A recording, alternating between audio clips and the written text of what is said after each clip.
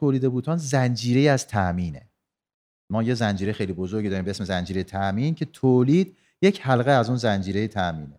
پس وقتی فروش یک محصول جدید یا قطعه جدید میاد تو برنامه فروش ما قرار میگیره یا بازاریابی میاد یه برنامه جدیدی میده، تیم تولید به عنوان یکی از اعضای زنجیره تامین دیتا رو برمی‌داره و میاد اون تمام نیروی انسانی یا فرآیندهای تولیدش رو بسیج میکنه، تنظیم میکنه، اجاست میکنه برای اینکه اون برنامه تولید رو محقق کنه.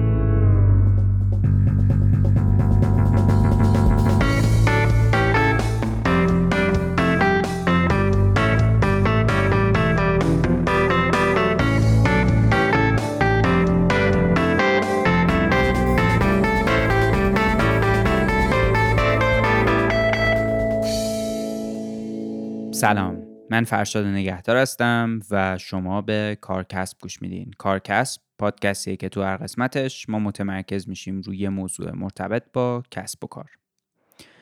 این 11مین اپیزود جیمسینه. خیلی خلاصه اگه بخوام بگم، جیمسین اپیزوداییه که ما با مهمونای فصل قبل نشستیم و ازشون سوالایی رو میپرسیم که برای مخاطب پیش اومده. اگه دوست دارین بیشتر بدونین در مورد جیمسین، پیشنهاد میکنم که اولین اپیزود این فصل یعنی داستان جیمسین رو گوش کنین. مهمون این قسمت آقای ایرج تنابیان هستن. آقای تنابیان مدیر تولید شرکت بوتانن. ما توی 11مین قسمت فصل اول با آقای تنابیان در مورد تولید صحبت کردیم و اینجا هم دوباره ازشون دعوت کردیم که به سوالایی که برای شما پیش اومده بود توی همین حوزه جواب بدن. اگه مصاحبه قبلی ما با آقای تنابیان رو نشنیدین، پیشنهاد میکنم که اول سراغ اون برین. اپیزود 11 فصل اول که موضوعش هم تولیده. اسپانسر این فصل از کارکسبم شرکت ویماست و من خیلی ممنونم از ویما به خاطر حمایتایی که تا اینجا از ما کرده و میکنه و لینک وبسایت و شبکه‌های اجتماعیشو برای آشنایی بیشتر تو توضیحات این اپیزود قرار میدم. من مقدمه‌مو همینجا تموم میکنم و اینکه بریم جواب سوالای شما رو از زبون آقای ایرج تنابیان بشنویم. سلام، ارادتمندم. خیلی مجددا خوش اومدین. خیلی خوشحالم که دوباره در واقع در خدمت شما هستم. قراره که با شما یه مقداری روی این موضوع تولید و مدیریت تولید بتونیم عمیق‌تر بشیم و خیلی ممنون که این وقت رو گذاشتین و خیلی خوش اومدین. خیلی خوشحالم در خدمتتون هستم. ممنون. من هم سلام خدمت شما عرض میکنم و شنوندگان محترم. برای منم فرصت خوب و دوباره‌ایه که در خدمت شما باشم. ارادتمندم. من سوالامون در واقع سوالای مخاطبمون رو که بیشترش هم همون حول موضوع تولیده میخواستم چی شروع کنم از شما بپرسم. اولین سوالمون اینه که یک تولید کننده موفق چه ویژگی هایی داره؟ حالا امیدوارم سوالاتون سخت نباشه. نه اگه سختم باشه فکر نمی‌کنم یه جوری سخت باشه که شما نتونین جواب بدین. حالا من امیدوارم که این سوال و جواب ها بتونه در ادامه همون هدف اصلی شما که پادکستتون داره کمک بکنه و جذابتر بشه تولید، چون خود تولید جنس سختیه. بله. و شاید بتونه این پادکست ها، این صحبت ها یه خورده از این سختی کاهش بده و رغبت بیشتری ایجاد بکنه برای اینکه بتونیم به سمت تولید بیشتر بیایم. منم موافقم. حالا بخوایم بریم سر اصل، من حالا برمیگردم به همون سوال اول که فرموده بودیم. من قبل از که بگم یک تولید کننده موفق که به نظرم اصلا بیایم تولید موفق رو تعریف کنیم. چون تولید کننده موفق دارای تولید موفقه. ما تولید موفق از نظر من ویژگی که به هدفهای تعیین شده برسد. هر فرایند تولیدی که از روز اول طراحی میشه با یک سری اهداف، یادتونه تو پادکستی که صحبت کردیم استراتژی صحبت کردیم، اهداف رو صحبت کردیم و بستگی داره هر فرایند تولید اهداف خودشو داره. یه هدف تولید شاخصاش میتونه مالی باشه، یکیش میتونه دارن مهماشو میگم مثلا سطح تکنولوژیه، یه خط تولید میتونه کسب یک بازار یا یک مارکت خاص باشه. دقیقاً. یا میتونه یه افزایش دانش فنی باشه. پس من اگر در یک تولید خودم به اهدافی که از روز اول برای این فرایند تعریف کردم برسم، میشم تولید موفق. من صاحب اون فرایند اگر دارای تولید موفق هستم، میشم تولید کننده موفق. پس برمیگردم به این جمله‌ای که یادمون باشه صحبت کردیم، گفتیم تولید خوب تولیدی است که با معیارهای کیفی در زمان مناسب با بالاترین ایمنی و بهینه‌ترین هزینه‌ها انجام بشه. پس هر کدوم از این 4 هدف، ایمنی، کیفیت، هزینه و زمان، قابل دسترس باشد.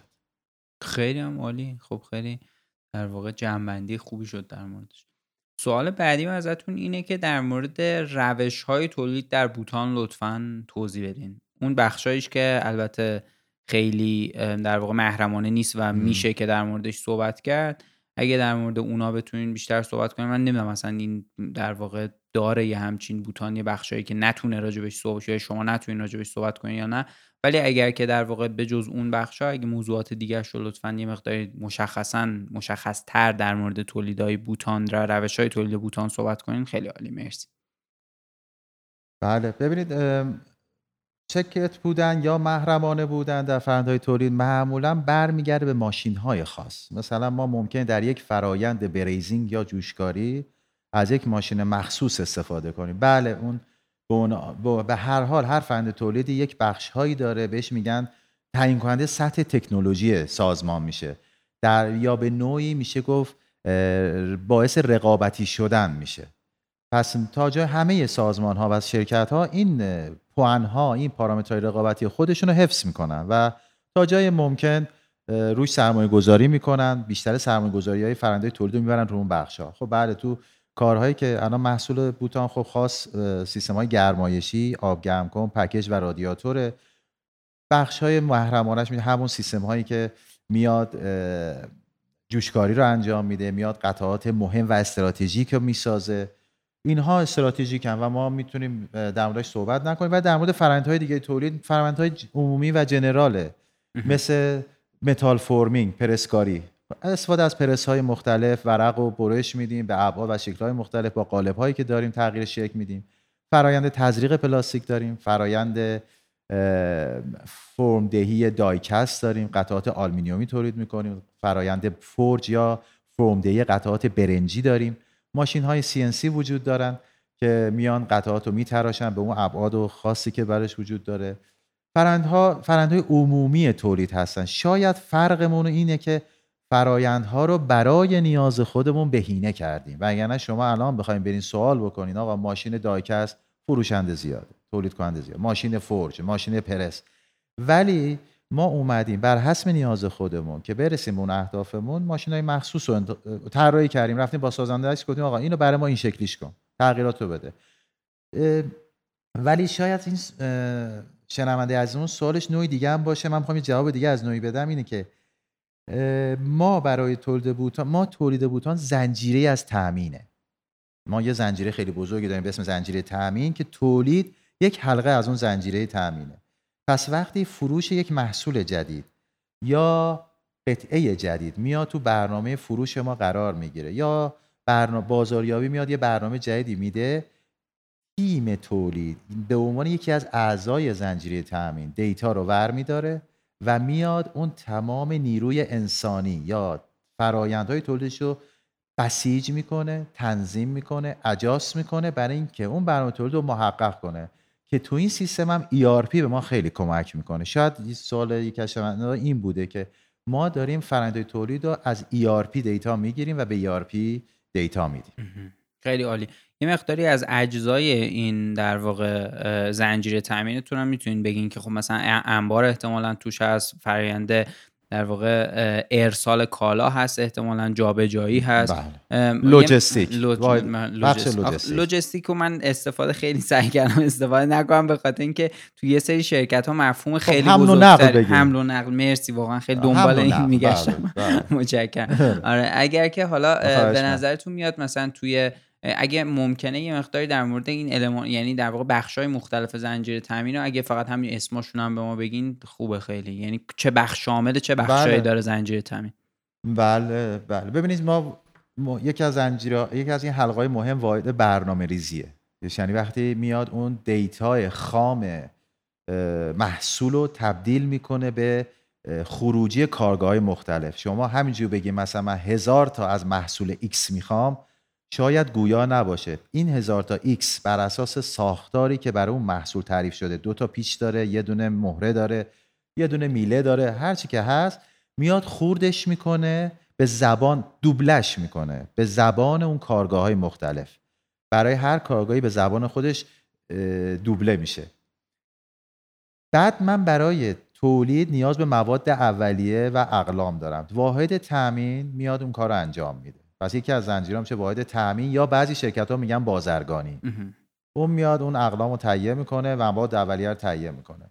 ما که خود تولید هستیم، از تجهیزات و نفرات رو استفاده میکنیم، تغییر شکل‌ها رو میدیم، قطعات رو میسازیم، تحویل انبار میدیم. انبار پس یه حلقه دیگه است. انبار میفرسته برای مشتری من که ممکنه واحد مونتاژ باشه یا واحد خدمات باشه. پس اینجا واحد حمل و نقل داریم که بازم دیزاین باید بشه، باید طراحی بشه. بعضی قطعات توی بسته‌های خاصی حمل میشن، توی پالت‌های خاصی حمل میشن. پس اون هم به عنوان یک واحد مهم و نقش مهمی که داره، میاد اون روش حمل و نقل رو دیزاین میکنه در بهینه‌ترین و در زمان مناسب. اینها زنجیره‌های اصلی هستن. در کنار ما واحد کیفیت هست، به هر حال داره بازرسی رو انجام میده. در کنار ما واحد پشتیبانی فنی هست که مراقبت میکنه ماشینالات و فرآیندها سر موقع روشن بشن، خاموش بشن، نیاز به تعمیرات کمتری بخوام انجام بدن. و مطمئن در کنار ما واحدهای خدمات پشتیبانی هستن، مثل نیروی انسانی، حراست، همه اینها هستن. ولی اصل زنجیره تامین همین واحدی بود که من خدمتتون عرض کردم. خیلی هم عالی. حالا با یه سوال در واقع تو چند تا بخش مختلف سرک کشیدیم، خیلی هم خوب بود. سوال بعدیم ازتون اینه که تولید چه ارکانی داره و مهمترین اونها کدام است؟ من الان راجع به تقریبا این سوالو جواب دادین، ولی اگه فکر میکنین که موضوع دیگه لازمه بهش اضافه کنین لطفاً بفرمایید. ببینید، من اگر کلی بخوام ارکان تولید رو تقسیم بکنم، به نیروی انسانی و فرآیندها تقسیم میکنم. یعنی اگر فقط تولید، ببینید خب اینا جزئیات زیادی داره، ولی من ارکان، چون وقتی ارکان صحبت می‌کنیم ستون میشه. ستون‌های تولید نیروی انسانی و فرآیندها هستن. خب میپرسیم کدوم ارجحیت داره؟ به نظر من هیچ کدوم ارجحیت نداره. هر جفت اینا مهمن. شما برین توی یه آرایشگاه ساده، یک سلمانی، شما بهترین آرایشگر رو داشته باشید ولی مثلا قیچی مناسب دستش ندید، نمیتواند کار کنه.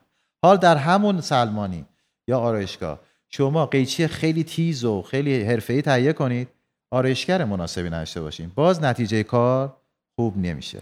پس در همه این ارکان فرآیندهای تولید، نیروی انسانی و ماشین‌آلات و فرآیندهای مناسب هر دو جزء مهم هستن و باید در کنار هم باشن. خیلی هم عالی. یعنی پس اون بخشی که حالا میگین در واقع عوامل اجرایی که میشن نیرو انسانی و ماشینالات، و یه بخش دیگهش هم فرآیندها که داره در واقع مشخص میکنه که این عوامل اجرایی چجوری باید کار بکنن. کاملا درست میفرمایید. سوال بعدیم ازتون اینه که در صورت امکان در مورد تولید در کسب و کارهای کوچک توضیح بدین. اجازه بدین من این سوالو با یه سوال دیگه با هم ازتون بپرسم. یه سوال در واقع اینه که در صورت امکان در تولید در کسب و کارهای کوچک توضیح بدین. سوال بعدی اینه که تعداد یا مقدار تولید یک کالای جدید یا با یک ضریب اطمینانی از فروش رو چجوری میشه تخمین زد؟ چون من فکر کنم این سوالم باز دوباره مربوط به کسب و کارهای کوچیکه که میخوان رو تولید در واقع حرکت کنن. ببینید دقیقاً، ببینید در سیستم‌های بزرگ مثل شرکت‌های مثل بوتان که اسکیلشون بزرگه، مس پروداکشن شدن، شما واحدهایی داری مثل بازاریابی و فروش، میان بر اساس عکس‌العمل‌های بازار، پارامترهایی که در بازار وجود داره و تخصصشونه، یک پیش‌بینی‌هایی آماده میکنن که آقا ما بودجه سالمون چند تا محصوله، ماهمون چقدره و ما میتونیم در فصول مختلف تغییراتی داشته باشیم. دقیقاً. بر اساس اون تجربیات سال گذشته، چندین سال گذشته و پارامترهای حتی سیاسی، اقتصادی، مالی، میدونیم مثلا کرونا میتونه یکی از بهداشتی، جدیداً دیگه بهداشتی، سلامت، اینا میتونه تمام ورودی‌های اون واحد بازار فروش باشه که اینا یه سری ببخشید که اینا در واقع میشن یه سری از اون خطوطی که شما از استراتژی هم صحبت کردین، در واقع اون برنامه‌های واحد تولید هم یه سری از خطوطش از در واقع این بخش بازار در واقع در میاد دیگه، درسته؟ دقیقاً که ما پیش بینی میکنیم. چون سوالی که شما ادامه داشتین که تخمینی بزنن تعداد، اینجور سیستما تخمین زدن راحت تره، چون شما دیتای از واحد بازاری فروش دریافت میکنید. ولی وقتی میایم در کسب و کارهای کوچیک، دیگه اون هزینه ها نمیشه پرداخت بشه. ما واحدی به اسم بازاریابی داشته باشیم. من وقتی داشتم فکر میکردم به این سوال، الان فکر میکنم میبینم که در کسب و کارهای کوچیک یهو میبینید واحد تولید، بازاریابی، آرندی، فروش میشه یه واحد. اینقدر کسب و کار کوچیکه که مثلا این کارگاه کوچیکی خودش میره مشتری پیدا میکنه، خودش تخمین میزنه، خودش تولید میکنه، خودش کیفیت رو میسنجه. میبینید اینا همه بخاطر که اگه بخواد واحد رو بزرگ کنه هزینه میشه، روز اولم نمیشه این کارو کرد. پس میشه گفت همه اینا توی یه واحد جمع میشه، لذا خطا میره بالا، مطمئنا خطا میره بالا. و اگر ما بخشی که میگه آقا چقدر من تخمین بزنم، بدون تخمین، بدون برنامه‌ریزی وارد این موضوعات بشم، انگار در یه سیاه‌چاله خودم انداختم تو این صنایع کوچیک. پس من حتما توصیه میکنم دوستان عزیز که علاقه‌مند هستن یه تولیدی رو شروع کنن، قبلش تحقیقات مناسب رو داشته باشن. آیا ببینید قدیم خب تعداد تولید کننده کم بود، رقابت بسیار کم بود، شما مطمئن بودید حتی یک شیر آب کوچیک هم تولید کنی بالاخره یه تعداد آدم میخرن. دقیقاً. یه قطعه پلاستیک کوچیک تولید بکنی مشتری پیدا میشه، نه دستت میگیری میبری 3 تا شهر اونورتر بالاخره یکی بشه. الان با توجه به این تنوع تولید کننده، واردات، صادرات، فضای مجازی که شما الان این اینستاگرام رو نگاه کنید، انواع اقسام جنسا داره تولید میشه، رقابت سخته. پس اگر من بیگدار به آب بزنم، دارم سرمایه‌مو در ریسک و خطر بزرگی میندازم. این تخمین کار بسیار سختیه و من الان باید حتی با مشاورین مخصوص مشورت کرد، دید رقبا رو دید، از سابقهش دید. برای همینه شما اصلا استارت آپ شده یک علم روز، همایش‌های استارتاپ وجود داره، سمینارهای استارتاپ وجود داره، می‌بینید دوره‌های استارتاپ وجود داره. اینا پس سخت شده. به نظر من این تخمین زدن کار بسیار سختیه. روشی من برای کسب و کار کوچیک الان نمیدونم مثلا میگم اگزکتلی این روش برین سراغش عدد به شما میده، نه. فکر میکنم باید با تحقیقات بیشتر، با 2 تا شرکت، با 2 تا مشاور صحبت کنیم، بعد وارد این بازی بشیم. این ریسکی که من میرم تولید میکنم بعد میفروشم دیگه الان امکان پذیر نیست. هزینه هاش هم خیلی بالاست، یعنی شما برای تولید کردنش هم احتمالاً نیاز به یه سرمایه و نیاز به یه در واقع هزینه کردن یه در واقع انرژی، چه به لحاظ وقت، چه به لحاظ نیرو انسانی، چه به لحاظ در واقع تجهیزات وجود داره که همین دقیقاً همین صحبتی که شما میکنین که ممکنه ریسک خیلی بالایی رو به یک کسب و کار کوچیک وارد بکنه اگر که بدون مطالعه بره توش. سوال بعدیم ازتون اینه که در بخش تولید به نظرتون توانایی مدیریتی اهمیت بیشتری داره یا دانش فنی یا توانایی فنی؟ من اگه بخوام پاسخ این سوال رو خدمت شما عرض بکنم، هر جفت اینا مهمه، ولی وقتی در رتبه‌های شغلی مختلف تولید میایم نگاه میکنیم، یکیش کم رنگ‌تر میشه، پررنگ‌تر میشه. چطور؟ شما میشه گفت اولین ردیف یا اولین عنصر تولید میشه اپراتور تولید. ساده ترین کسی که میاد یه شرح شغل خیلی ثابت داره، صبح میاد بهش میگن امروز مثلا 100 تا از این قطعه تولید کن. اینجاست که میگیم توان تولید یا اون توان فنی حرف اول رو میزنه. چرا؟ بلد باشه تولید کنه. اون شخص اونجا تصمیم نمیگیره که من امروز تولید بکنم یا نکنم، ولی اگر بلد باشه پس نیازی به مدیریت تولید نداره که علم مدیریت بدونه آقا من امروز اون اومده، ولی باید بلد باشه، توان فنیش خوب باشه، بتونه قطعات خوب یا فرآیند شما رو خوب انجام بده، ضایعات بازکاری کمی ایجاد کنه، یا اگر به طور مثال فرآیند شما مشکلی داره سریع اطلاع رسانی بکنه، دستورالعمل‌های شما رو بتونه خوب انجام بده. پس میدونید حالا این رتبه‌های تولیدی هرچی میاد بالاتر، مثلا میشه یک سوپروایزر قوی‌تر، میشه رئیس تولید، میشه مدیر تولید، سهم توان فنی کم رنگتر میشه و سمت مدیریت و تصمیم گیری قوی‌تر میشه. یک مدیر تولید مطمئناً جزئیات اون فرآیند رو شاید ندونه، جزئیات، ولی کلیات رو میدونه و داره تصمیم میگیره. آیا من مثلا به فرض برای فردا چه کنم؟ این تولید رو ادامه بدم، من پنجشنبه هفته کار بکنم نکنم، مواد چه تأثیری گذاشته تو کارم، برم با 2 تا واحد دیگه جلسه بذارم، از دانش فنی استفاده کنم، با 2 تا مشاور صحبت کنم. پس اگر بخوایم جواب این سوال رو بدیم، هر جفت اینا مهمن، ولی در جایگاهی که در این فرآیند تولید حضور دارین، یکیشون کمرنگ‌تر میشه، یکیشون پررنگ‌تر میشه. دقیقاً. چون نیاز به تصمیم گیری به شما میگه که کدوم بهتره. ما هرچی تصمیم گیری، من مسئولیت تصمیم گیریم بیشتر باشد، توان مدیریت هم باید بیشتر باشد. دقیقاً. ولی نهایتاً میگین هر دوتاش لازمه، ولی این با یه ضریبایی تو بله. پوزیشن‌های مختلف تغییر میکنه. خیلی هم عالی. سوال بعدیم ازتون اینه که برای رشد یا اسکیل کردن در تولید به چه فاکتورهایی باید توجه کرد و چطور میتونیم با کمترین تغییرات به این حوزه برسیم، یعنی به رشد برسیم یا به اسکیل کردن برسیم؟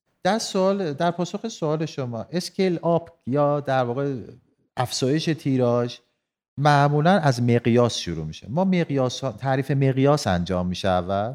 بعضی موقع ها شرکت ها نسبت به خودشون اسکیل میشن. یعنی چی؟ تولیدشون میخواد خودش افزایش بده. پارسال 100,000 تا تولید میکرده، سال بعد میخواد بکنه 200,000 تا. این یک نوع اسکیل کردنه. یه شرکت هایی در یک منطقه نسبت به رقبا سنجیده میشن. میگم رقیب من مثلا 20,000 تا میزنه، من میخوام 5 برابر رقیبم تولید کنم. این دو نوع تعریفه برای مقیاس. حالا که مقیاس تعیین شد، میایم وارد پروژه، همین در واقع همین اسکیل کردن یا گذر از تولید پایلوت. معمولا تولید محصولات جدید، قطعات جدید با یک نمونه سازی شروع میشه. بعد که شما جواب مثبت گرفتی، دیدی که بازارش خوبه، ایرادای محصولتو گرفتی، چون خیلی وقتا نقشه ها همه موضوعات رو ندیدن، چون همش نقشه از سه‌بعدیه. شما تولید می‌کنی، میای قطعات می‌ذاری کنار هم، می‌بینی یه ایرادای دیده شد. محصول می‌بری آزمایشگاه تست می‌کنی، می‌بینی یه ایرادای دیده شد. اونجا توی نمونه سازی یه سری ایرادات رفع میشه، چون با کمترین هزینه است. اگر ما ایرادی رو نفهمیم و بیاریم توی مس پروداکشن، با بسیار سنگین تموم میشه. همیشه این مثالا تو کتابا هست، میگن اگه در تحقیقات متوجه یک موضوعی بشی، با $1 $2. وقتی میای تو پایلوت میشه $10 $20. وقتی روی تولید انبوه، بالغ بر $10,000 ممکنه بشه، چون رفتی یک ماشینی خریدی شاید دیگه به درد نخوره، یه فرآیندی رو چیدی دیگه، این محصول جواب نمیده. پس شما وارد تولید پایلوت که شدی، در واقع اون استارت آپتو گذروندی، تولید پایلوتتو انجام دادی، ایرادا رو که رفع کردی، میخوای وارد مس پروداکشن بشی. چی مهمه؟ مستندسازی. اگر من در زمان تولید نمونه و تولید پایلوت مستندسازی قوی و خوبی داشتم، چند تا نمونه مشتری خوب انتخاب کردم، محصولم رو بستم، تست کردم، بازخورای مشتریامو جمع کردم، تو محصولم بهبود دادم، در فرآیندم بهبود دادم، مطمئنا در مس پروداکشن یا تولید انبوه با مشکلات بسیار کمتری روبرو خواهم شد. چرا؟ توی این مستندسازی ما شروع می‌کنیم پیش بینی کردن. اگر به یاد داشته باشین، تو پادکست تولید اعلام کردیم ما برای شروع تولید محصول تیمی از متخصصا تشکیل میدیم.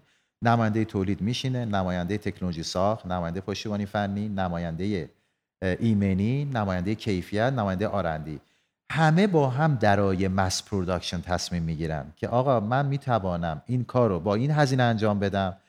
نماینده تحقیقات میگه نه کمترش کن، بیشترش کن. پشتیبانی فنی میگه این بهبود رو تو فرآیندت بده، بذار کمتر خراب بشه. ایمنی میگه این کارو بکن، بذار حادثه کمتر بشه. همون بحث سنت و سکند و ریال و ثانیه است اگه به یاد داشته باشید. دقیقاً بله. من پس در این زمان که میخوام برم روی تیراژ انبوه، حالا اون تیم باید بر اساس مستندسازی‌های درستی و دیتاهای درستی که انجام دادم، پیش‌بینی‌های بهتری رو داشته باشم و بتونم با کمترین هزینه وارد این موضوع بشم. پس فاکتورهایی که بخوایم به طور مشخص بگیم، مستندسازیه، باید خوب مستند بکنم تو تولید پایلوت، ایراداتم رو رفع کنم، موضوعات ایمنی رو ببینم، موضوعات کیفی قطعه خروجی رو ببینم، مواد اولیه رو ببینم. حتی شما مثلا نگاه میکنی یه مواد ایرانی میتونی جایگزین اون ماده خارجی که الان استفاده میشه بکنی. بهترین کاره الان تو مس پروداکشن اینو ببینی.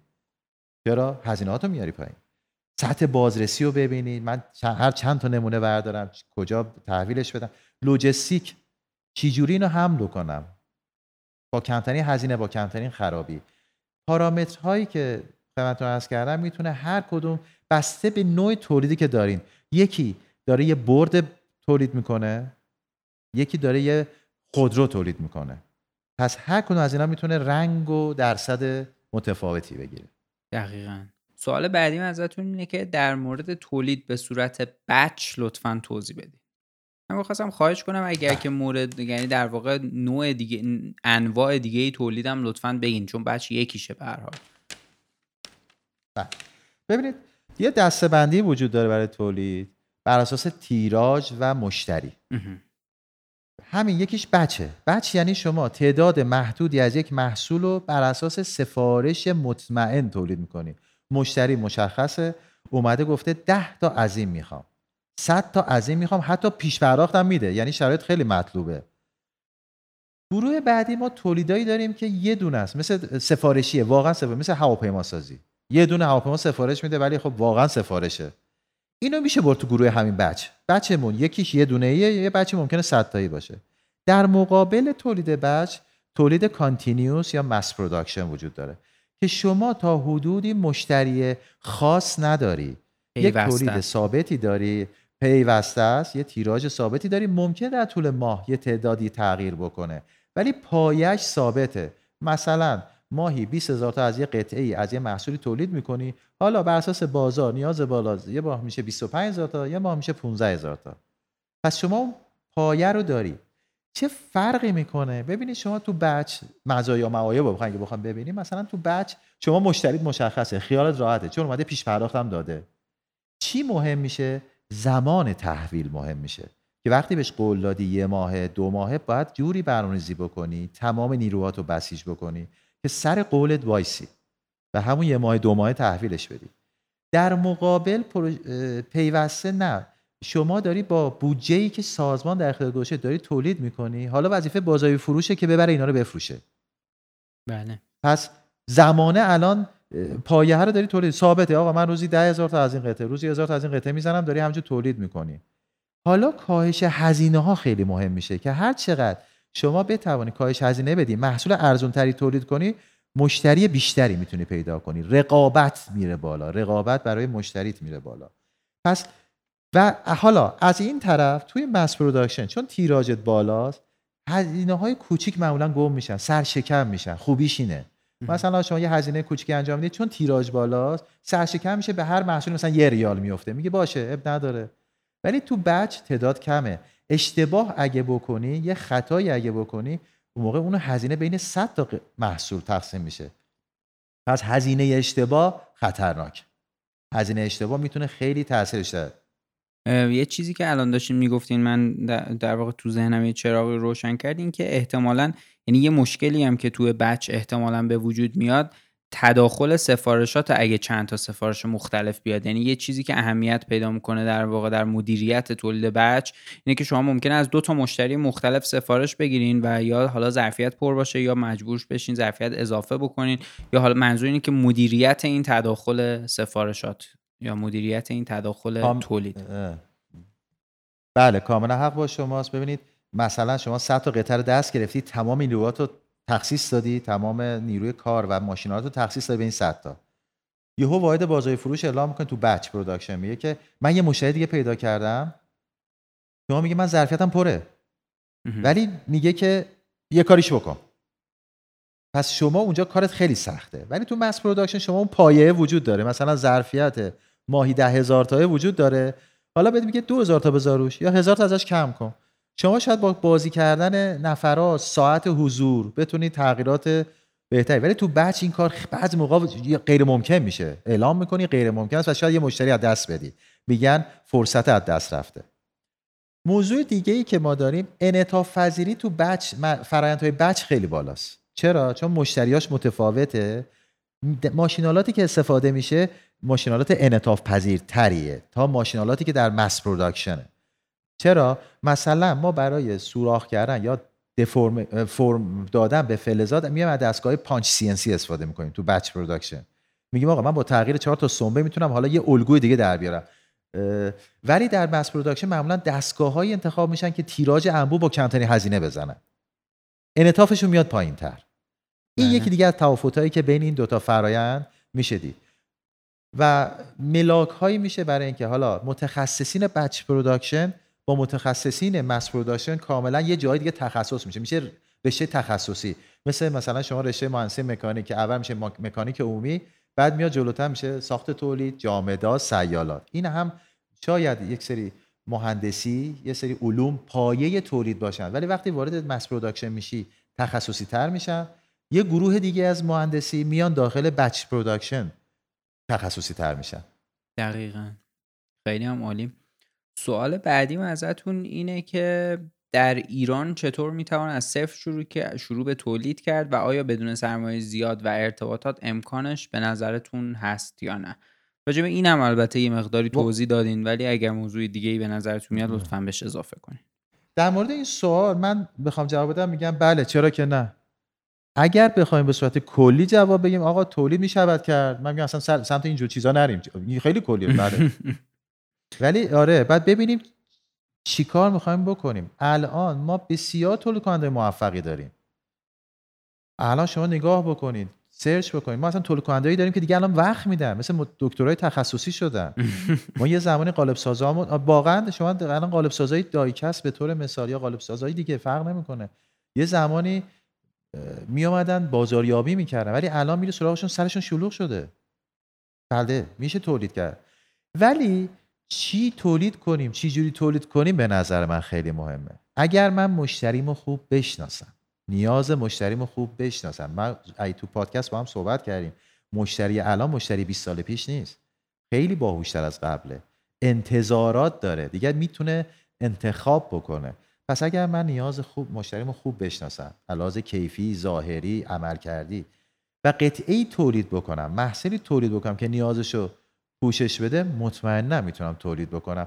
رابطه و اینها هم نمیگیم بی تاثیره، ولی اگر من بتونم خوب تولید کنم اون مشکلاتم به راحتی حل میشه به نظر من. بله دقیقاً. سوال بعدیم ازتون اینه که در مورد این سوال شما در مورد ریسک مقداری صحبت کردین تو اون اپیزود اصلیمون. این سوال در واقع اینه که چطور میتوان ریسک‌های تولید را به حداقل رسوند؟ همونجور که خدمتتون عرض کردم تو پادکست، شناسایی ریسک خیلی مهمه. من بتوانم خوب ریسک را تشخیص بدهم. ریسک زیاده. شما وقتی بحث ریسک می‌کنی، ریسک اقتصادی، ریسک اجتماعی، ریسک فرهنگ، ریسک مالی، ریسک تخصص، زیاده. بخوایم بشماریم 10 ها ریسک وجود داره. ولی اگه این هنر من باید باشه که برای اون فرآیند تولیدی که من براش دارم برنامه‌ریزی میکنم، ریسک واقعی رو به پیدا بکنم. شناسایی ریسک گام اوله، یعنی اون فرآیند سواتی که انجام میدیم، فرصت‌ها، تهدیدها، نقطه قوت‌ها، نقطه ضعف‌ها رو بشناسم، نقاط قابل بهبود رو بشناسم، ریسک رو بشناسم. وقتی ریسک رو شناختم، به نظر من با داشتن یک تیم تخصصی کاملا قابل پیش بینی و انجامه. همونجور که من دوباره دارم تکرار میکنم، ما برای محصول جدید، قطعه جدید، یه تیمی از همه واحدها، ایمنی، بهداشت، تکنولوژی ساخت، پشتیبانی فنی، تحقیقات، بر حسب نیاز همون شناسایی ریسک تشکیل میدیم، نظر همه رو میگیریم که بتونیم با کمترین ریسک وارد پروژه‌های بعدیمون بشیم. ولی همیشه آماده اتفاقات باید باشیم. همون بحث انعطاف پذیری یا فلکسیبیلیتی بود که با هم کردیم. یعنی من جوری فرآیندمو میچینم که فلکسیبل باشه. اگه باشه تو پادکست هم صحبت کردیم، ما معمولا هر کی ادعا کرد که خط تولید من ریسکی نداره، مشکلی نداره، 5% به تیراژش اضافه کنه. بله دقیقاً. 5% نه 50%، 5% به تیراژش اضافه بکنه، ببینه چه خبر میشه. دقیقاً. خیلی دوباره حالا اینو تکرار کنم، من اونجا برام خیلی جالب بود، دوباره تکرار کردنم همچنان جالبه برام. مرسی. سوال بعدیم ازتون اینه که چگونه میتوان اشتباهات قبلی در تولید را جبران کرد و از مدیریت دانش لطفاً یه مقداری صحبت کنید. یه جایی بین صحبتاتون گفتین که ما برای تولید انبوه احتیاج داریم که مستندسازی کنیم. حالا این مستندسازی احتمالاً یعنی اون چیزی که در واقع تو ذهن من از مستندسازی وجود داره همین بحث مدیریت دانشه. یعنی حالا ممکنه البته یه چیزهای دیگه ای هم باشه، اگه لطفاً هست اونا رو هم بهش اضافه کنید، ولی لطفاً یه مقداری بیشتری مسئله رو باز کنید. باش. من خدمت شما عرض بکنم که برمیگردم به بحث ایزو. من چیزی که میدونم و درگیرش شدم، ما ایزو جدیدترین استاندارد یا ریویژن در واقع ایزو 9001 2015 سلام، بله. که تمرکز اصلیش اگه مطالعه بفرمایید روی جریان دانش فنی در سازمان هست. این سوال احتمالاً از طرف یه شنونده‌ای که درگیر اینجور موضوعات هست، چون سوال خیلی جالبی بود.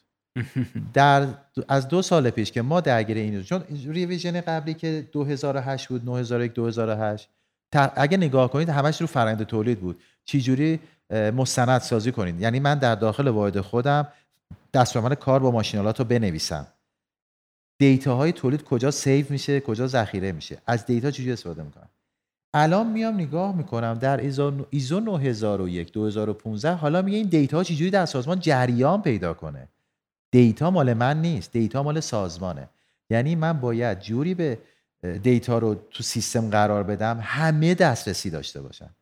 به نظر من جواب این سوال میتونه که تعریف دسترسی مناسب به تمام دیتاها، اهداف، استراتژی ها در سطح لول خودش ها.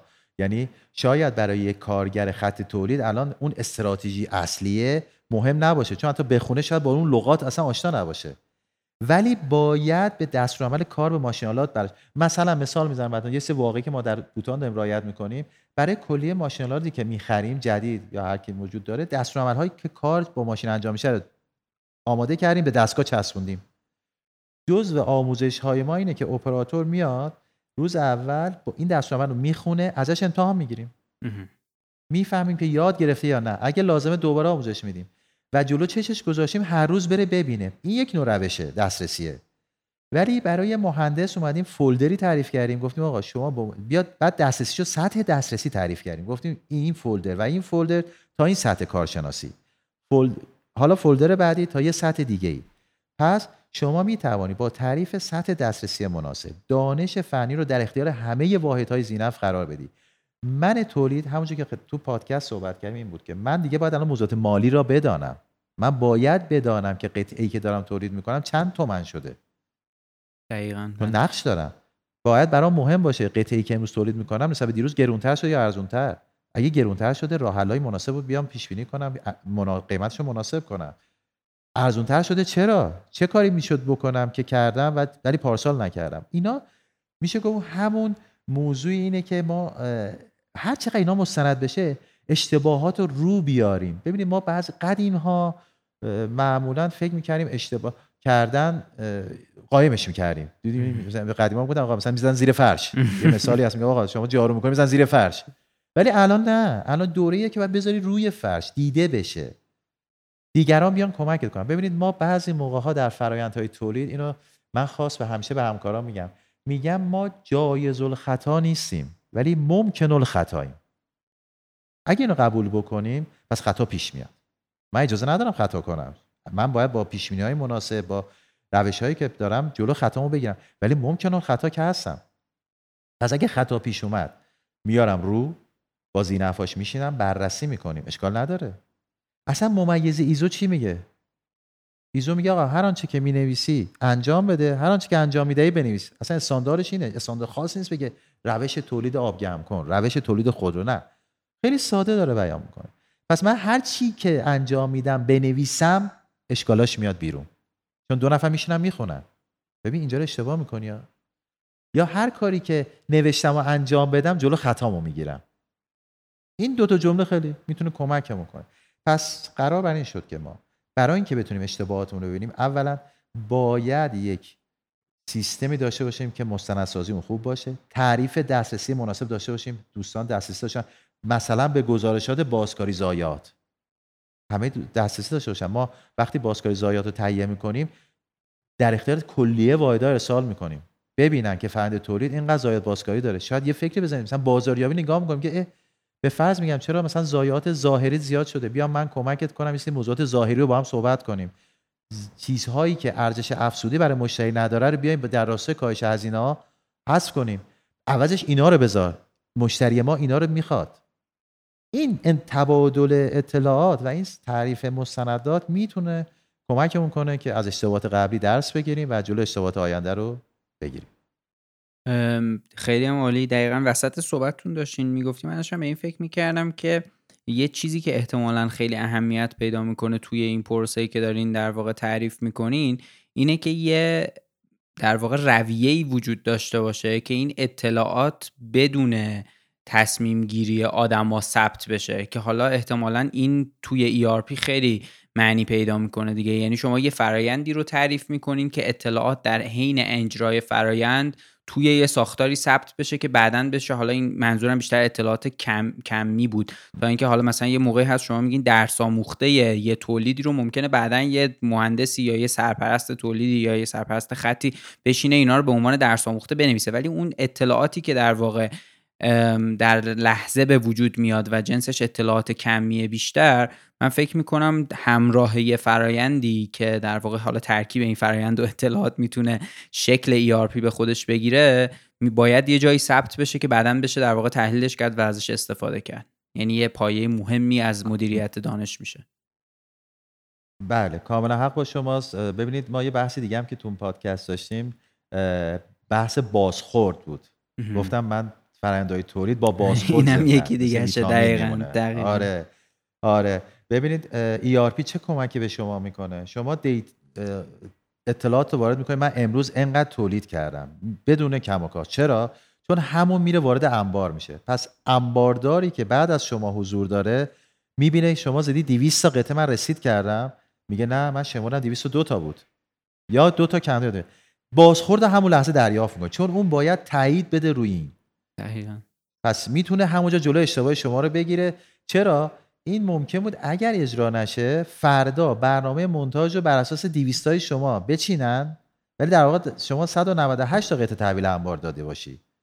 مونتاژ اومده آدمشو چیده، اینا مثلا خیلی اغراق‌آمیزه، ولی اومده فرآیندو چیده آدماشو اضافه کار گذاشته، 2 تا قطعه کم اومد. ولی وقتی انباردار یا فرآیند بعدی شما بتونه شما رو رصد بکنه، بازخورد بهت بده، همونجا جلوشو میگیره و شما میتونی دیتا رو درست کنی. بعد ERP سیستم های اطلاعاتی که ERP MRP تو این موضوعات خیلی به شما کمک میکنه و همچنین ثبت اطلاعات بازرسی در سیستم. شما بازخوری از مشتری برات میاد، میگن آقا در واقع مثلا در فلان قطعه همچین ضعفی دیده شده، مشتری بازخور میده به خدمات میده به تولید. من میرم 2 ماه نگاه میکنم، میگم آقا اون تریسینگ نامبر یا اون ردیابیشو به من بدین. وقتی ردیابیشو چک کنم در سیستم میفهم این محموله موضوع نداشته، یا بازرسش کی بوده، تولید کنندش کی بوده، چه روزی تولید شده. میتونم حالا جلوی اختلافات بعدی، مشکلات بعدی رو بگیرم. این تریسینگ هم باز اون سیستم رو میخواد. پس شما باز شروع میکنی از اون اشتباهات بله، مثلا سیستم ردیابی یکی از سیستم هایی که واقعا به شما تو این زمینه کمک میکنه. خیلی هم عالی. سوال بعدیم ازتون اینه که با توجه به اوضاع اقتصادی نشانه پیشرفت و اثر بخشی در تولید به نظرتون چیه؟ یعنی چه فاکتوری رو میشه در واقع تعریف کرد که بتونیم باهاش پیشرفت و اثر بخشی رو بسنجیم؟ این چیزیه که من ازش میفهمم. ببینید اثر بخشی، من ترجمه اثر بخشی میشه میزان انحراف از اهداف تعریف شده. من برای فرآیند تولید هدفهایی که گذاشتم هزینه تولیده، تیراژ تولیده، میگم در واقع همون KPI یا شاخص اندیکاتورها، شاخص ارزیابی هایی که شما بله، شما مطمئنا هر متخصصی برای فرآیند تولید خودش اومده شاخص‌هاشو تعریف کرده. اثر بخشی هم یعنی همین، شما برای خودتون هدف رو گذاشتی، سر ماه، سر هفته، سر 6 ماه، سر 3 ماه، بر اساس اون گیجی که برای خودت تعریف کردی میای میسنجی چه میزان منحرف شدی و دلایل انحراف چیست. آیا دلایل انحراف دانش فنی بوده؟ دلیل انحراف خرابی بیش از اندازه دستگاه بوده؟ دلیل انحراف بحث مواد اولیت بوده؟ دلیل انحراف پیش‌بینی‌های نامناسب بوده؟ شاید من هدف نامناسبی انتخاب کردم. اینا همه در این میشه. پس اثر بخشی یعنی من اول باید انحراف خودم رو از اون شاخصایی که تعریف کردم اندازه بگیرم، درصد بعد یه تولرانسی برای خودم تعریف کنم، مثلا -1 دهم 2 دهم، چون داریم نوسانات، ما در فرآیندها نوسانات داریم. نمیتونیم بگیم من دقیقاً exactly مطابق با اون هدفام، نه، مثلا وقتی میگم حد بالا حد پایین اینا رو تعریف میکنی. اگر نقطه‌ای از اونجا زد بیرون تغییر کرد میام رصد میکنم دلیل چی بوده، حالا اونو پیداش میکنم. پس من الان نمیشه بگم این شاخص خاص تولید، نه، بر حسب نوع تولید اون متخصص تولید میاد شاخصاشو تعریف میکنه و در پایان زمانه که تعریف کرده برای خودش میزان انحرافشو اندازه گیری میکنه. پس اثر بخشیش هم حالا میتونه تشخیص بده. حالا با این اندازه گیری پروژه تعریف میشه. شما میتوانی پروژه اقتصادی باشه، پروژه آموزشی باشه. شما نگاه میکنی یه جا باید آموزش ها تو بیشتر کنی، پس میای کلاس های آموزشی میذاری یا میری مشاور میگیری، پروژه یه جا بهبود تعویض یه ماشین. بله بله، از این جدول و از این شاخص ها حالا پروژه‌ات تعریف میشه. پروژه ها رو که جلو رفتی 3 ماه دیگه میتونی حالا ببینی اثر بخش بوده یا نبوده، تغییرات دیده میشه یا نمیشه. خیلی هم عالی. سوال بعدیم در واقع ازتون که این آخرین سوالم هست در واقع تو حوزه تولید، اینه که همه‌گیری کرونا تا چه میزان بر تولید تأثیر گذاشته به نظرتون و این تأثیرات رو بیشتر منفی میدونین یا مثبت؟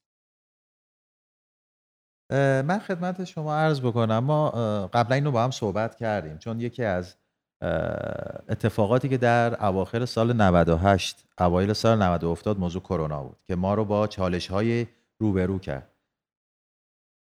من خودم میگم هم تاثیر مثبت داره هم تاثیر منفی. اول تاثیر منفی شروع کنیم. تاثیر منفی خب عدم زمانبندی مناسب برای حضور افراد کلیدی داخل سازمانته، از یه اپراتور گرفته تا سرپرست کارگاه، کارشناس مربوطه. در واقع عدم دسترسی حضوری. شما فرآیندهای ما تو تولید برخلاف بعضی از فرآیندها بیشترش حضوریه. ما با هم یاد باشه صحبت کردیم که مثلا پرسکاری رو نمیشه دورکاری داد. نمیشه به طرف اپراتور بگی تو خونه‌ات بشین مثلا من پرس رو تو کارخونه روشن می‌کنم تو پرسکاری انجام بده. بخشای عملیات معمولا کرونا اصلا نمیشه. بله اومد اون تاثیر منفیشو گذاشت، مجبور شدیم شیفت تعریف کنیم. چرا؟ فاصله گذاری اجتماعی مهم بود دیگه. اومدیم سالن‌های اون تاثیر منفی دیگه این بود که شما نمیتونستید تو چند روز آینده رو بعضی از آدما حساب باز کنید. چرا؟ بیمار میشد. 3 روز داشت کار میکرد، روز 4 میدید تب کرد، حالا بیمار شد دیگه نمیدونی 2 هفته نداریش. پس شغل رو باید یه جوری تقسیم کنی بین آدمای باقی مونده. این تاثیرات منفی بود. ولی خب من میام از اون طرف مثبتش رو نگاه میکنم. همون بحثی که با هم کردیم فرصت‌ها رو به تهدیدها رو به فرصت تبدیل کنیم. خب من اومدم یه سری فعالیت‌های دورکار تعریف کردم. مثلا برای یه سری از کارشناسا تونستیم برای دسترسی دورکاری تعریف کنیم، چون قرار بود بر اساس دیتاهایی که در ERP ثبت میشه یا در سیستم‌ها ثبت میشه تحلیل انجام بدن. خب تحلیل از دور هم میشه انجام داد. پس فهمیدیم، یاد گرفتیم که کارشناس تولید میتونه دورکاری کنه. یه سری فعالیت‌ها، فرآیندها میتونه دورکاری بشه. اومدیم اپراتورها رو آموزش دادیم چند منظوره بشن. بله. چرا؟ من نمیدونستم که از 3 تا اپراتوری که کنار هم دارن کار میکنن فردا از این 3 تا 2 تاشون هستن یا یکیشون هست. پس برای اینکه به این 3 نفر گفتم آقا برین کار همدیگه رو یاد بگیریم که اگر این نبود اون بتونه کارش انجام بده. این کمک کرد به ما که آموزش رو بیشتر کردیم و اپراتورامون چند منظوره شدن. خیلی به ما کمک کرد. جلسات غیر حضوری ما همیشه عادت می‌کردیم تو جلسات پلو هم بشینیم. جلسات غیر حضوری تشکیل دادیم. استفاده از اپلیکیشن‌ها، استفاده از فضای مجازی، این خیلی بهم کمک کرد که اگر کرونا مثلا ان شاءالله یه روز این کرونا رفع بشه و بره این بیماری، من مطمئنم که ما همین روش‌ها رو ادامه خواهیم داد. این جلسات مجازی چرا ما باید هر روز، مثلا الان که دیگه مثلا دفتر مرکزی ما تهران کارخونه ساوه، چرا ما باید هر روز همکارامون برای جلسه پاشن بیان ساوه؟ هزینه انرژی. همکارا میتونه در همون جایی که حضور داره این جلسه مجازی برگزار بشه. دقیقاً. این باز پوانای مثبتش بود. چیزهایی بود که مثبت، یعنی این هر تهدیدی، هر مشکلی به نظر من 2 جنبه داره، مثبت، منفی. درست اینه که ما هر جفتش رو پیدا کنیم، روش کار بکنیم. خیلی هم عالی. و آخرین سوالم که این البته مربوط به تولید نیست، ولی چون شما از در واقع نیروی انسانی یه مقداری صحبت کردین، من فکر کردم که یعنی در واقع این سوال رو نگه داشتم تو سوالا بمونه، به خاطر اینکه فکر کردم که شاید در واقع یعنی دوست داشتم که دیدگاه شما رو در موردش بدونم.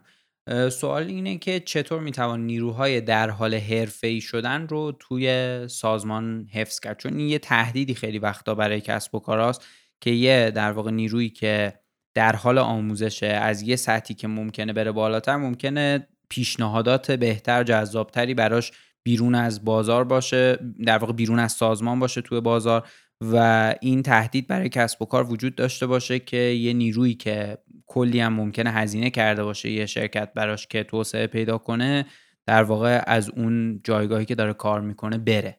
و این رو چجوری به نظرتون میشه مدیریت کرد؟ ببینید من اینجوری جواب این سوالو میدم. هر جوانی که در ابتدا استخدام میشه، حالا نه در تولید، بذاریم کلی ببینیمش، در هر شغلی، وقتی جوونه تازه از دانشگاه فارغ التحصیل شده میاد بیرون، مطمئنا روز اولی که میاد معیارهاش با چند سال بعد متفاوت. روز اول که میاد معیاراش درآمدی میشه. اول دوست داره درآمد خوبی داشته باشه، مثلا بگه چون من دانشگاه رفتم پس تفاوت داشتم، درآمدم میشه.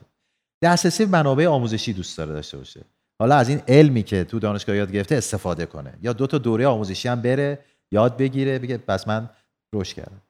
کسب تجربه بتونه بکنه، یعنی شما باید فضای کسب تجربه رو براش ایجاد بکنی، بتونه ریسک بکنه، بهش آزادی عمل بدی، از اون دانشش استفاده کنه، خطام بکنه در حد معقول، نه هزینه‌های سنگین.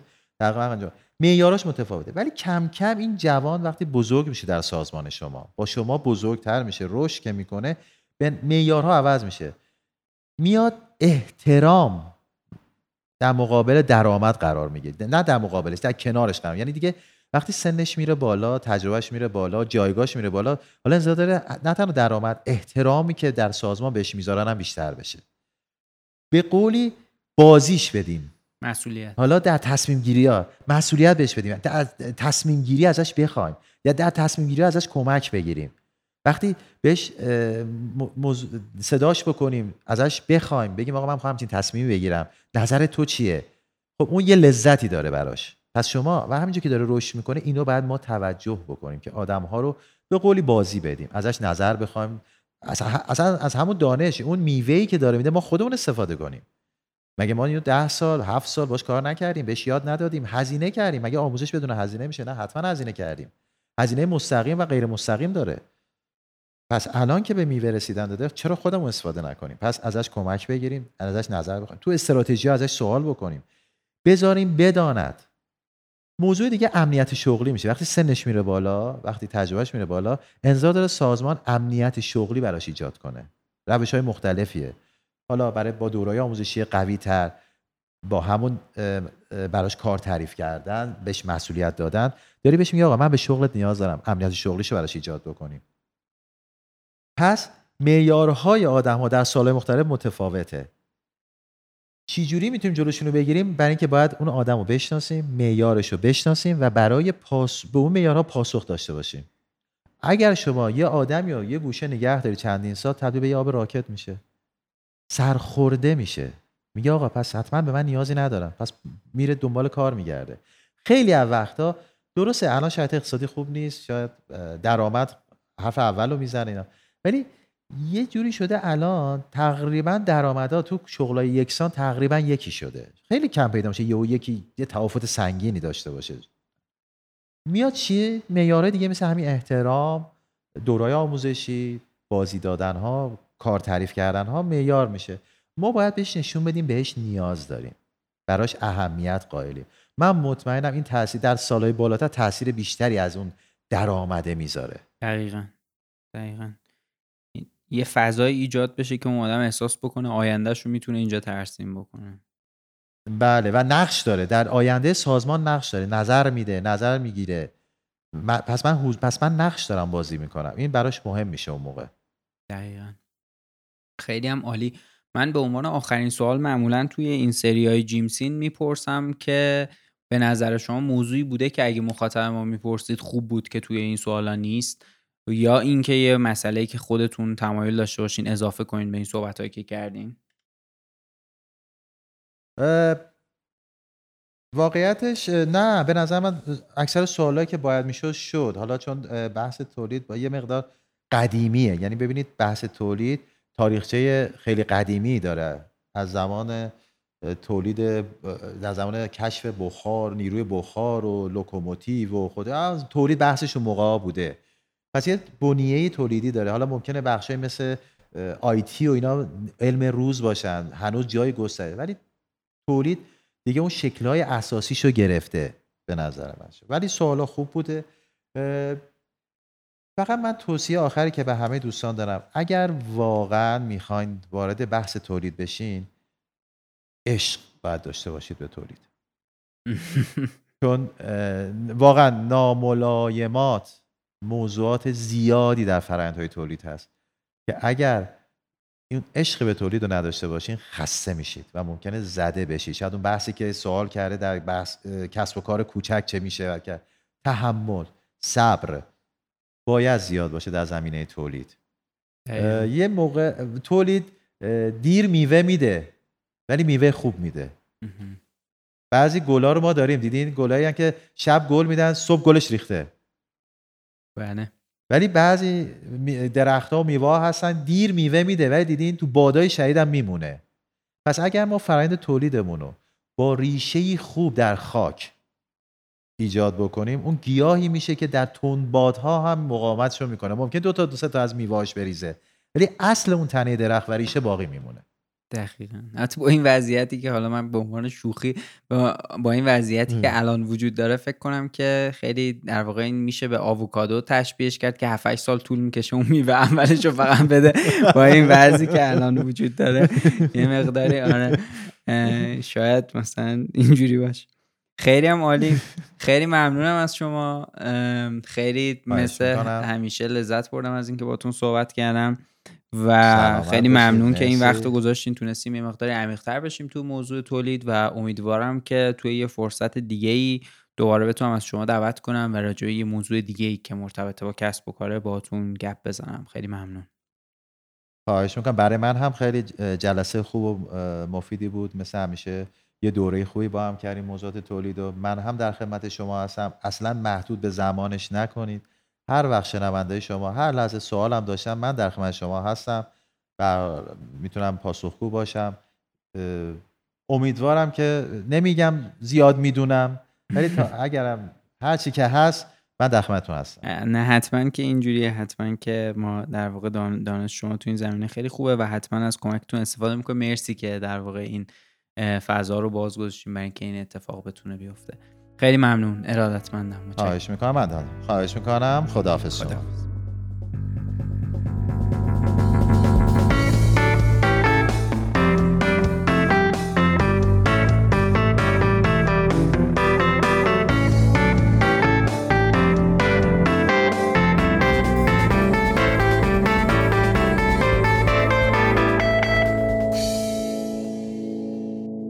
این 11مین اپیزود جیمسین بود که ما با آقای ایرج تنابیان نشستیم و ایشون به سوالایی که برای شما پیش اومده بود توی حوزه تولید جواب دادن. اگه صاحب کسب و کار هستین و تمایل دارین محصول یا خدمتتون رو به مخاطب کارکسب معرفی کنین یا به آدرس sponsors@carcasp.com که توی توضیحات این اپیزود این آدرس ایمیل رو میتونین پیدا کنین ایمیل بهمون بزنین یا توی شبکه‌های اجتماعی بهمون پیام بدین که بتونیم با هم بیشتر صحبت کنیم. همونطوری که توی اپیزودهای قبلی گفتم ما در راستای کمک‌هایی که هموطنانمون و NGO ها دارن میکنن توی تامین تجهیزات پزشکی و بحران آب در سیستان و بلوچستان تا تاریخ 31 مرداد 1400 هر مبلغی که توی پلتفرم هامی باش چه ریالی و چه ارزی ازمون حمایت کنین رو به صورت هفتگی برای گروه یکی هستیم که توی منطقه سیستان و بلوچستان فعالن واریز میکنیم. برای اینکه توی این مسیر همراه ما باشین توی توضیحات این اپیزود یا وبسایتمون میتونین لینک حمایت از کارکسب رو پیدا کنین و از این جریان حمایت کنین. توی شبکه‌های اجتماعی هم دنبالمون کنین. توییتر، اینستاگرام، لینکدین، کانال تلگرام و یوتیوب کارکسب رو میتونین با سرچ کردن کارکسب به فارسی یا به انگلیسی KAARCASP پیدامون کنین. وبسایتمون هم همینجوری نوشته میشه carcasp.com. تمام کارهای گرافیکی که از کارکسب میبینین کار ایمان میرزا علیخانی و آرش افشار. ویدیو مصاحبه ها رو شاهین بهنامیان ضبط و ادیت میکنه. موزیک کارکسب رو رها ثابتی ساخته. همه کارهای حوزه آیتی با مهیار کاکایی، ادیت و تنظیم خود پادکست ها با نامی جمشیدی مقدمه، الما سادات همه کارهای پشتیبانی رو انجام میده و ایران جعفری پشت شبکه‌های اجتماعی مونه. دمتون گرم که به کارکست و کلا پادکست فارسی گوش میدین و امیدوارم که هر جا هستین خوب باشین.